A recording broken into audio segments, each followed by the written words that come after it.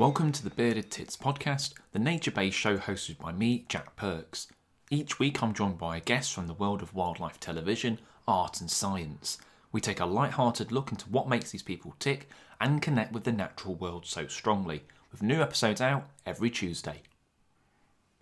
This week I chat to Matt Brierley, who is a naturalist, writer and filmmaker who's worked on a range of subjects, but recently turned to sharks and campaigning to stop the overfishing of sharks, something that happens closer to British shores than you might think. Here's our chat. Well, it's great to have you on, Matt. Thank you very much, Jack. No worries. So where did your journey begin for campaigning against shark finning and overfishing in general then?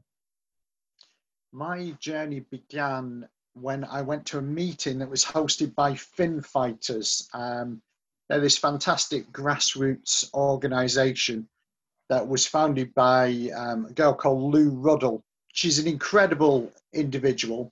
So I went along to this meeting, just curious really. I live in Bristol. They were hosting a Bristol meeting. I knew nothing about them. I knew very little about shark conservation or ocean conservation. So I went there and I was incredibly inspired by Lou's vision because it just felt a little bit different to standard conservation NGOs and the way that they engage with people. What Lou basically said was that everyone's got a skill, everyone's got a talent. You're not necessarily a wildlife filmmaker, but perhaps you are an artist or a comedian, or perhaps you work in a bookshop. But she was of the opinion that all of these people could bring something to the table in terms of shark conservation. And I just thought that was an incredibly refreshing way of looking at things. So I liked that. I liked her partner, Phil Root, very much. And I went up and introduced myself at the end of the meeting. And Lou said to me, well, if you're a wildlife filmmaker, we've got some footage that might interest you. And she showed me this video of a suspect great white shark for sale in a fish market in Tangier in Morocco. And it just blew me away, mainly because I thought it was illegal. Like, you see something like that and you presuppose in the Mediterranean, great white sharks are listed as critically endangered. They're listed as vulnerable to extinction globally. So I automatically presupposed, I'm seeing a video of illegal activity. And then when you look into it, it's actually legal. And this was the bit that completely blew me away. I'm from a conservation background to begin with, and I was so surprised to learn that the IUCN Red List doesn't afford species any protection. I'd sort of naively thought that that was the case. I presupposed if an animal was listed as endangered, critically endangered, vulnerable on the IUCN Red List, it was somehow de facto protected. So when I found out it wasn't, it felt like a bit of a rallying call, a call to arms. And I thought, well, whenever people think about sharks, they think about Jaws, they think about great white sharks. And it felt like I had this hook because in terms of storytelling, because they had this incredible footage of this suspect great white shark in this fish market. And I had the beginnings of this story that sharks aren't as protected. Indeed, all animals globally aren't as protected as one might automatically presuppose. So that was how I sort of first got suckered in at the start. I came at it from a sort of filmic storytelling point of view. I really thought, yeah, there's a story in this. Yeah, and we will talk about your film in a bit, which is Sharks in Deep Water. But how has anti-shark finning legislation then almost backfired? And it's sparked a bit of a global market for shark meat then, hasn't it? Because you'd think, oh, well, we don't do any finning, so that's good. But in actual fact, It's kind of caused another problem, hasn't it? Absolutely. And that's a big part of Sharks in Deep Water. When people think about shark conservation at the moment, they are very much locked in this headspace that this is a problem that happens on the other side of the world. They immediately say to me, oh, sharks, shark fin, China. And that's where the trail of thought goes. Now, there was a very impactful film called Shark Water.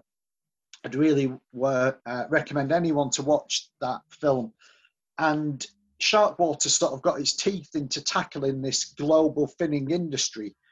And at the time, that was very much the narrative. The narrative was that this horrific practice of chopping the fins off at sea and throwing the sharks overboard to die, and the fins being exported to Asia for soup. So in 2003, there was one round of legislation, and then that was strengthened in 2013. There was another round of anti-finning legislation. So something was introduced called fins naturally attached. So what that means is that you can still catch your sharks, but they have to bring the sharks into port with their fins naturally attached. Now, the theory for that is that they're catching less sharks because their holds aren't going to fill up as quick. There was some sort of positive intent behind that, and also no longer was that abhorrent practice of shark finning going to happen. Unfortunately, like you touched on there, what actually happened was that for the first time, shark carcasses began to enter global markets. This just hadn't been a thing previously, really. There's been this huge increase, absolutely enormous increase in the trade in shark meat, because it comes into port and people start to eat the meat. And it's quite tempting then to think, well, at least the meat's being eaten, at least it feels a little bit more sustainable. But unfortunately, when you create a market for something, when you give something a value, so fishermen now are going out specifically to catch the meat because that's worth something. And then the fins are still being chopped off. They're just being chopped off on land, and they're gradually making their way to Asia for the shark fin soup. So it's a different story. It gets very concerning when you find yourself in the situation that I found myself in, which is watching mercury tests, lead, cadmium, heavy metal tests done on these sharks that have been a random sample of shark caught in the Northeast Atlantic, and it comes into port, and we've done heavy metal tests on them, and what we found is that they're toxic to human health. And not only that, they're toxic to human health with a substance that will bioaccumulate in the body of the shark, and eventually it will bioaccumulate in the body of a human if a human is eating enough shark containing these heavy metals. And unfortunately, in places that I've been, like Morocco, shark has become a staple meat for, well, it's a fish, but it's become a staple part of people's diet. So they're getting a really big dose of toxic substances. So that in itself is a huge concern. I know that rock salmon, which you might find in chippies now, it used to be primarily dogfish, doesn't it? But I think, I can't remember if it was on your film or I read somewhere that rock salmon is just a blanket term now for all kinds of different shark species that you can get in chippies in the UK. Yeah, so that's another part of the film. This time, when the film starts in Morocco, and we look at the problem in Morocco, and it's very easy to get quite visceral images because it's all laid out in front of you. They don't have sort of the sterile markets that we have. So very easy to get these hard-hitting images. But after I'd filmed in Morocco and spent time with these shark conservationists, I just became aware that actually this problem is endemic to the UK and endemic to Europe. And I couldn't just finish the film as I originally intended in Morocco because it felt unfair to the Moroccan fishermen. Because like you just mentioned, yeah, we've got shark for sale in chip shops. I was down in Cornwall on Tuesday this week, and sure enough, there it is. It's on the menu, and in Cornwall it was being sold as rock. As it turns out, selling it as rock in itself is illegal. I'm sure the chip shop owners are oblivious to that. To sell that, they have to call it rock salmon. But you can sell any one of 47 different species of shark can be sold in the UK under any one of 6 different names. And all of these names are confusing. So it's things like rock salmon, rock eel, huss, flake, rig, and dogfish. And none of those terms actually contain the word shark. And certainly when you start selling something as a salmon or an eel, the general public just have absolutely no idea that that is a species of shark. And it's tempting in these situations, because I did this undercover investigation for my film, but the Daily Mirror funded me to do it, and they got a front page headline out of this. But you go into these investigations and you think it's kind of them against us. And then you start chatting to the bloke that runs the chippy, and he doesn't even know that he's selling shark and is really confused. This was in East Anglia, where it's sold as rock eel, because when they buy it from the wholesaler, they get the back of the shark and it's got the backbone running down the back of it, and that's all they see. And they just presuppose that it's some sort of eel. So it goes to show that the traders and the customers can be completely complicit in the sale of a shark. And based on our DNA analysis, it's probably spiny dogfish, which is an endangered shark, which is illegal to catch in Europe. And people are completely oblivious because they're blindsided by these confusing names. So one thing that I'd really like to see changed, I'd really like DEFRA to get involved in this and to have a think and to change that little piece of legislation, the commercial designation of fish, that obligates people to sell these 47 species of shark under these 6 confusing names. I think they could do that very easily. And I think in doing that, we'd be a step further down that journey of making people aware that, yeah, they're actually buying a shark that may well be endangered. And not only endangered, but slow to reach sexual maturity. You know, these animals, they're not reaching sexual maturity until they're teenagers.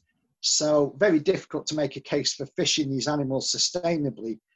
When I was buying these sharks from the fish and chip shops to get this DNA work done, I'd just turned 40 at that point, and I really depressingly read online that these sharks can live to be 40 years of age.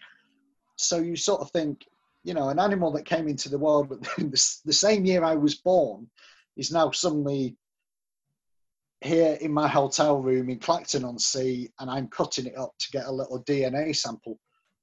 And there have been several moments on my journey where you find yourself in these really odd situations that are quite depressing, really, because your eyes are open to this destruction of the natural world. Yeah, it's a lot to take in, and we don't think of, like you say, we tend to associate this thing happening in far-flung places and not in the UK. But as your film details, the EU and the UK export a hell of a lot of shark meat, don't we? Oh, absolutely. You tend to think that we're not that there's good guys and bad guys, but you tend to think of the UK being fairly modernised with conservation, but in many ways we're not, which is a real shame. And I just wanted to know what's the significance of shark fins then, because I'm aware that shark fin soup is coveted, but what's the significance? Because I remember reading somewhere that they don't really have any taste, and I think in some cases they even add chicken flavouring to like. So what is it a status thing, or why are people eating the fins? Yeah, from what I know about it, Jack, it's very much a status thing. It's very much a prestige thing. It's almost one of those things where if you're rich enough to buy it and you can entertain your immediate circle by buying this very expensive dish, it's a way to close business deals, that kind of thing. Or you have it at your wedding. it's kind of the equivalent of caviar or something here, that you want to show off a bit, you want to throw a bit of money around, so you have your shark fin soup. So it's not really a staple No. food. It is more of a show dish. When we've looked at restaurants in London and you see the price of it on the menu, and ballpark 250 quid for a bowl of shark fin soup. So it's So not it's illegal. not, You can get shark fin soup in the UK then? yeah. Really? I did not know that. So I've been very involved with fin fighters in their ambition to transition the UK to be shark fin free by 2023. And because I live in Bristol, the logical place to start was, let's start in our home city of Bristol. So we got 5,000 signatures on a petition. That enabled us to go to the local council, and we were hoping the local council would pass a bylaw which would then make it illegal to sell shark fin in Bristol. Now, as it transpires, we got passed up a tier. We went to the Mayor of Bristol, Marvin Rees. We went to Marvin's office in the end. This isn't in the film. This is the sort of what happened next. And he wasn't terrifically interested in it, which was a great disappointment to myself and to fin fighters, and a sad indictment of really, because Bristol had just been green capital, European green capital at that point, and here we had a chance to really do something new, do something exciting, and influence other UK cities by making it illegal to trade shark in Bristol. And it didn't happen, which is, you win some, you lose some, you keep fighting. But in this process, we did identify 9 different establishments in the city of Bristol that were selling shark fin. And that's Bristol. So when you start thinking about Manchester, you start thinking about London, then you really start to understand that there is a prolific trade in shark fin in the UK. And there's just been a very successful petition that crossed the threshold of 100,000 signatures. So this will go to government, which is particularly about the import of shark fin in hand luggage, because at the moment you can bring in 25 kilograms of shark fin, as long as it's not one of the CITES Appendix 1 species, but no one knows because they're not going to stop you and do DNA tests at the airport anyway. But at the moment, you can bring that in legally. So this petition just said, well, that needs to stop. That's going to be a big step on the journey of getting shark fin outlawed in the UK. So fingers crossed for that one. Let's hope that that is something that the government properly debates and enacts, and at least we can stop that little drip of shark fin coming into the UK. But of course, the biggest problem is that sharks are landed in the UK under this fins naturally attached legislation. The fins are removed. The fins then go to Vigo in northern Spain, and from Vigo, they're exported to China. So we are completely complicit. We're the 4th biggest in Europe. They were, historically, going back probably about 10 years ago, Europe were the biggest exporter of shark. And anywhere in the world, you could look at Europe's subtotal volume of shark exported, and it was bigger than Indonesia, it was bigger than India. And those 2 countries are normally sort of, they're the bad guys, they're the culprits. It's quite interestingly, at least on the official paper, China really doesn't catch that much shark. It's not to say they don't do it illegally, but when you look at what's recorded, they claim not to catch that much shark, and they're buying it from foreign countries. So the idea that the UK and the EU are one of the main perpetrators in catching the shark that then has its fins removed on land these days and then is sold to China, we're completely complicit in this, and that's been a huge eye opener for me because, like I said, you really, to begin with, I went in with the same headspace as everyone else, that this is a problem that happens on the other side of the world. It's a Chinese problem, and it's got nothing to do with us. And that's simply not the case. No, it's yeah. I'd say you tend to think we're relatively advanced in conservation, and in this case, we're taking steps back, aren't we? We're not moving forward with it, and sharks are obviously apex predators. And it brings me on to really what I wanted to say about why are sharks so important? Because there's so many other fish species. Like, what is the focus on sharks for example, when you've got other large apex fish which maybe aren't protected so much? I don't know. There does seem to be a thing about sharks. Like, people really fight for them. Why not tuna? Why not swordfish? Why sharks? Well, yeah, I mean, that's a really good question, Jack. I think I've gone down the shark rabbit hole. Just so happens to be where my journey's taken me. I know that one of your podcasts previously, you spoke with Nina Constable. Nina's partner, Tom Horton, he's all about tuna. He's been on the podcast. He's talked about it. Oh, has he? So yeah. Tom's done one. I've not heard Tom's. Yeah. So yeah, absolutely. It just so happens that I've ended up being a voice for sharks, but I completely agree. It is as important. Any of these big animals that are these apex predators need to be protected. I suppose there's a little bit of clarification needed because not every shark is an apex predator. There's plenty of sharks that are lower down the food chain. And part of the problem for some of the smaller sharks, like the dogfish that are being served up in the chippies, they're bioaccumulating heavy metals and ocean plastics and whatnot. But part of the reason they're doing that is because they sort of feed on the bottom of the ocean, and a lot of these toxins sink to the bottom of the ocean, so they're in quite a polluted environment. Whereas the big apex predators, they're more pelagic, but the way that they're getting their dose of heavy metals is because, let's say that there's a small fish that eats a few shrimps, and the shrimps have got a little bit of cadmium on mercury, and then the fish gets their bigger dose, and then eventually the shark at the top of the food chain bioaccumulates the biggest dose. Well, I know the famous one was the orcas on the west coast of Scotland. They can't breed anymore because they've got so much, I don't know if it's mercury, some kind of heavy metal pollutants in them. They've not bred for the last 20 years or so, and it's looking like, I think there's only 3 or 4 left. There aren't many.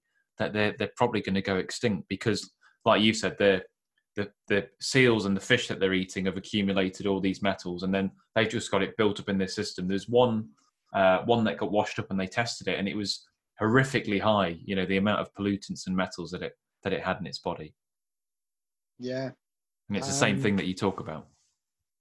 Absolutely. So I've gotten to know a guy called Louis Alves, who is based in Portugal. And what he's done is he's gone onto the boats, and when they've landed blue shark in particular, he's immediately tested them for these contaminants. And he's been finding that even juvenile blue shark have these contaminants at levels that are above European recommendations, unsuitable for human consumption. So it's deeply worrying. But when you read his paper on it, and it lists what the heavy metals do to the shark, it talks about like it decreases their mobility, it decreases their ability to breed, it slows down their metabolism, and you're reading this and you're thinking, blimey, all the important things that an animal needs to do to survive, these heavy metals compromise it, and it's really worrying, really worrying. I think the bleakest moment out of my entire journey when I was making my film was when we did the heavy metal testing um, in Essaouira in Morocco, because we weren't using state-of-the-art kit to do the test, and we'd randomly bought shark. So it was a total random selection. We just bought some shark steak. And so it's a random selection. It's not a great test that we've done. You know, it's not going to stand up to scientific scrutiny. But all that said, we could see that there was a toxic amount of heavy metal in that steak. And this is a steak that we've just bought off the market. And when you see that, when you understand that, when you begin to think that potentially you're talking about the entire Northeast Atlantic being so full of heavy metals that a random shark is polluted, that's when you start to get massively worried. And we spoke a few minutes ago about apex predators and the significance of apex predators. I worked on a film called The Serengeti Rules, and it talks about these things called trophic cascades. And so the basic idea is that there'll be some sort of domino effect. If you get rid of one species, there's all these unexpected repercussions. And I was looking into this story of what had happened in Jamaica when they'd taken away the sharks from the Jamaican coral reefs. And what had happened was the next trophic level down that eats the coral, they lost the ecology of fear. So they would stay in one place and browse the coral for prolonged periods of time because they didn't have anything to worry about. So they destroyed the coral reef. And they destroyed the coral reef to the point that algae could colonize the coral reefs for the first time. So suddenly the entire coral reef system collapses, and it takes with it all the fish, all the fishermen's livelihoods, any hope of ever getting the big apex predators back. And that is what happens when you start to mess with these top predators, that suddenly everything collapses like a pack of cards, like a house of cards. And I don't think we've quite got a handle yet on which are the ecosystem engineers, which are the species that we just can't risk taking away. But one thing we can be absolutely certain of in ocean systems is that sharks are a really big deal. And there's also speculation about the ability of sharks to create a robust gene pool, because there's this general idea that they're picking off the weak and the diseased individuals. If they're doing that, that means that the rest of the fish stocks are pretty healthy and in fairly good nick. Very few actual scientific papers have been published on that. It's fairly anecdotal, but from an ecological sense, it does make perfect sense. So again, sharks are incredibly important creatures. If people have been kind of enthused about sharks and they want to do something to help, then I definitely recommend them checking out your film. But your film is not out yet, is it? Or it might be by the time this comes out, but when are you hoping to have your film out? Yeah, so at the moment it has gone out as part of the Wild Screen Film Festival, which is this week in Bristol. It's online for the very first time this year. So I'm very excited to have put my film out there to be scrutinized by these thousands of people that work in the wildlife filmmaking industry. So that's quite daunting to have my work scrutinized in this way for the very first time, but equally exciting to be telling this important conservation message. So I've got a few more jobs to do in terms of building a website, working out how I'm going to have my film hosted.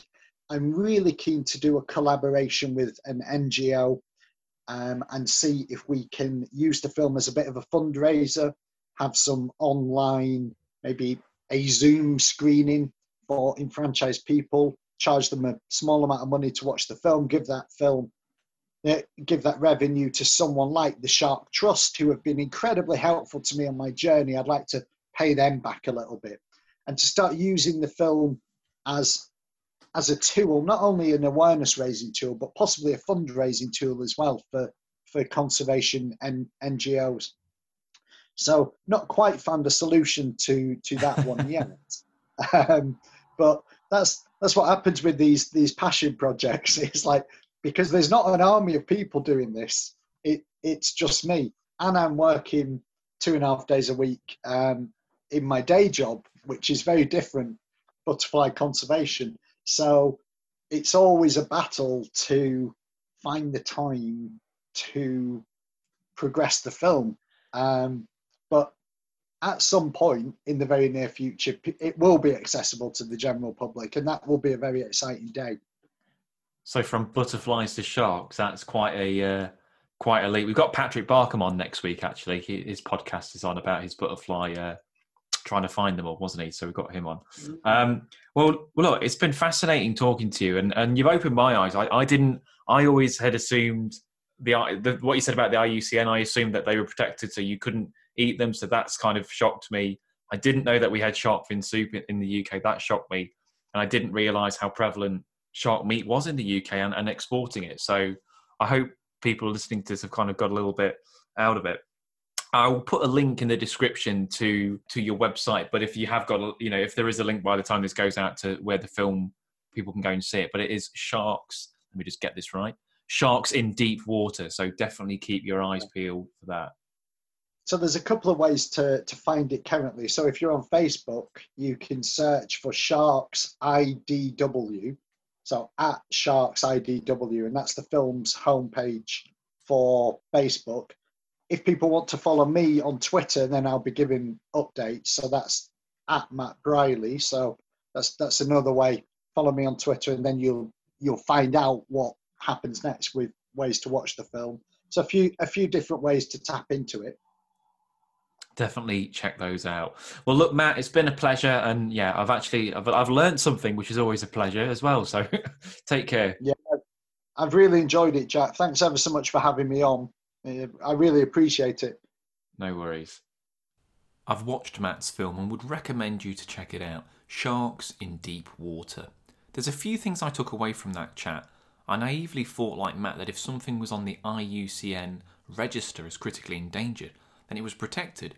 But that's not the case. We routinely eat very rare species. I didn't realise that shark fin soup was legal in the UK, and that we are partly responsible for the boom in shark meat. It's sobering stuff. From a very local level, if you do go to a chippy, always make sure that the fish you're eating is clearly labelled place, haddock, cod, etc. If it just says fish and chips, then that fish could be anything, because they're not lying, it's still a fish, but often we get sold catfish and all kinds of weird and wonderful things. So on a very, very local level, that's one thing that you can do. There was a petition also set up. The UK should ban the importation of shark fins, and that got to 115,000 odd signatures, so it did get mentioned in Parliament. But as far as I'm aware, nothing really has happened from that as it goes. So anyway, moving on to next week, I'm chatting to Dr. Steve Simpson, who is a lecturer at the University of Exeter and worked on Blue Planet 2. Now, what Steve specialises in is fish vocalisation. That's right, talking fish. He does some cracking impersonations of fish as well, so it's worth tuning in for that alone. This has been the Bearded Tits Podcast. I've been your host, Jack Perks, and I'll catch you next time. Cheers.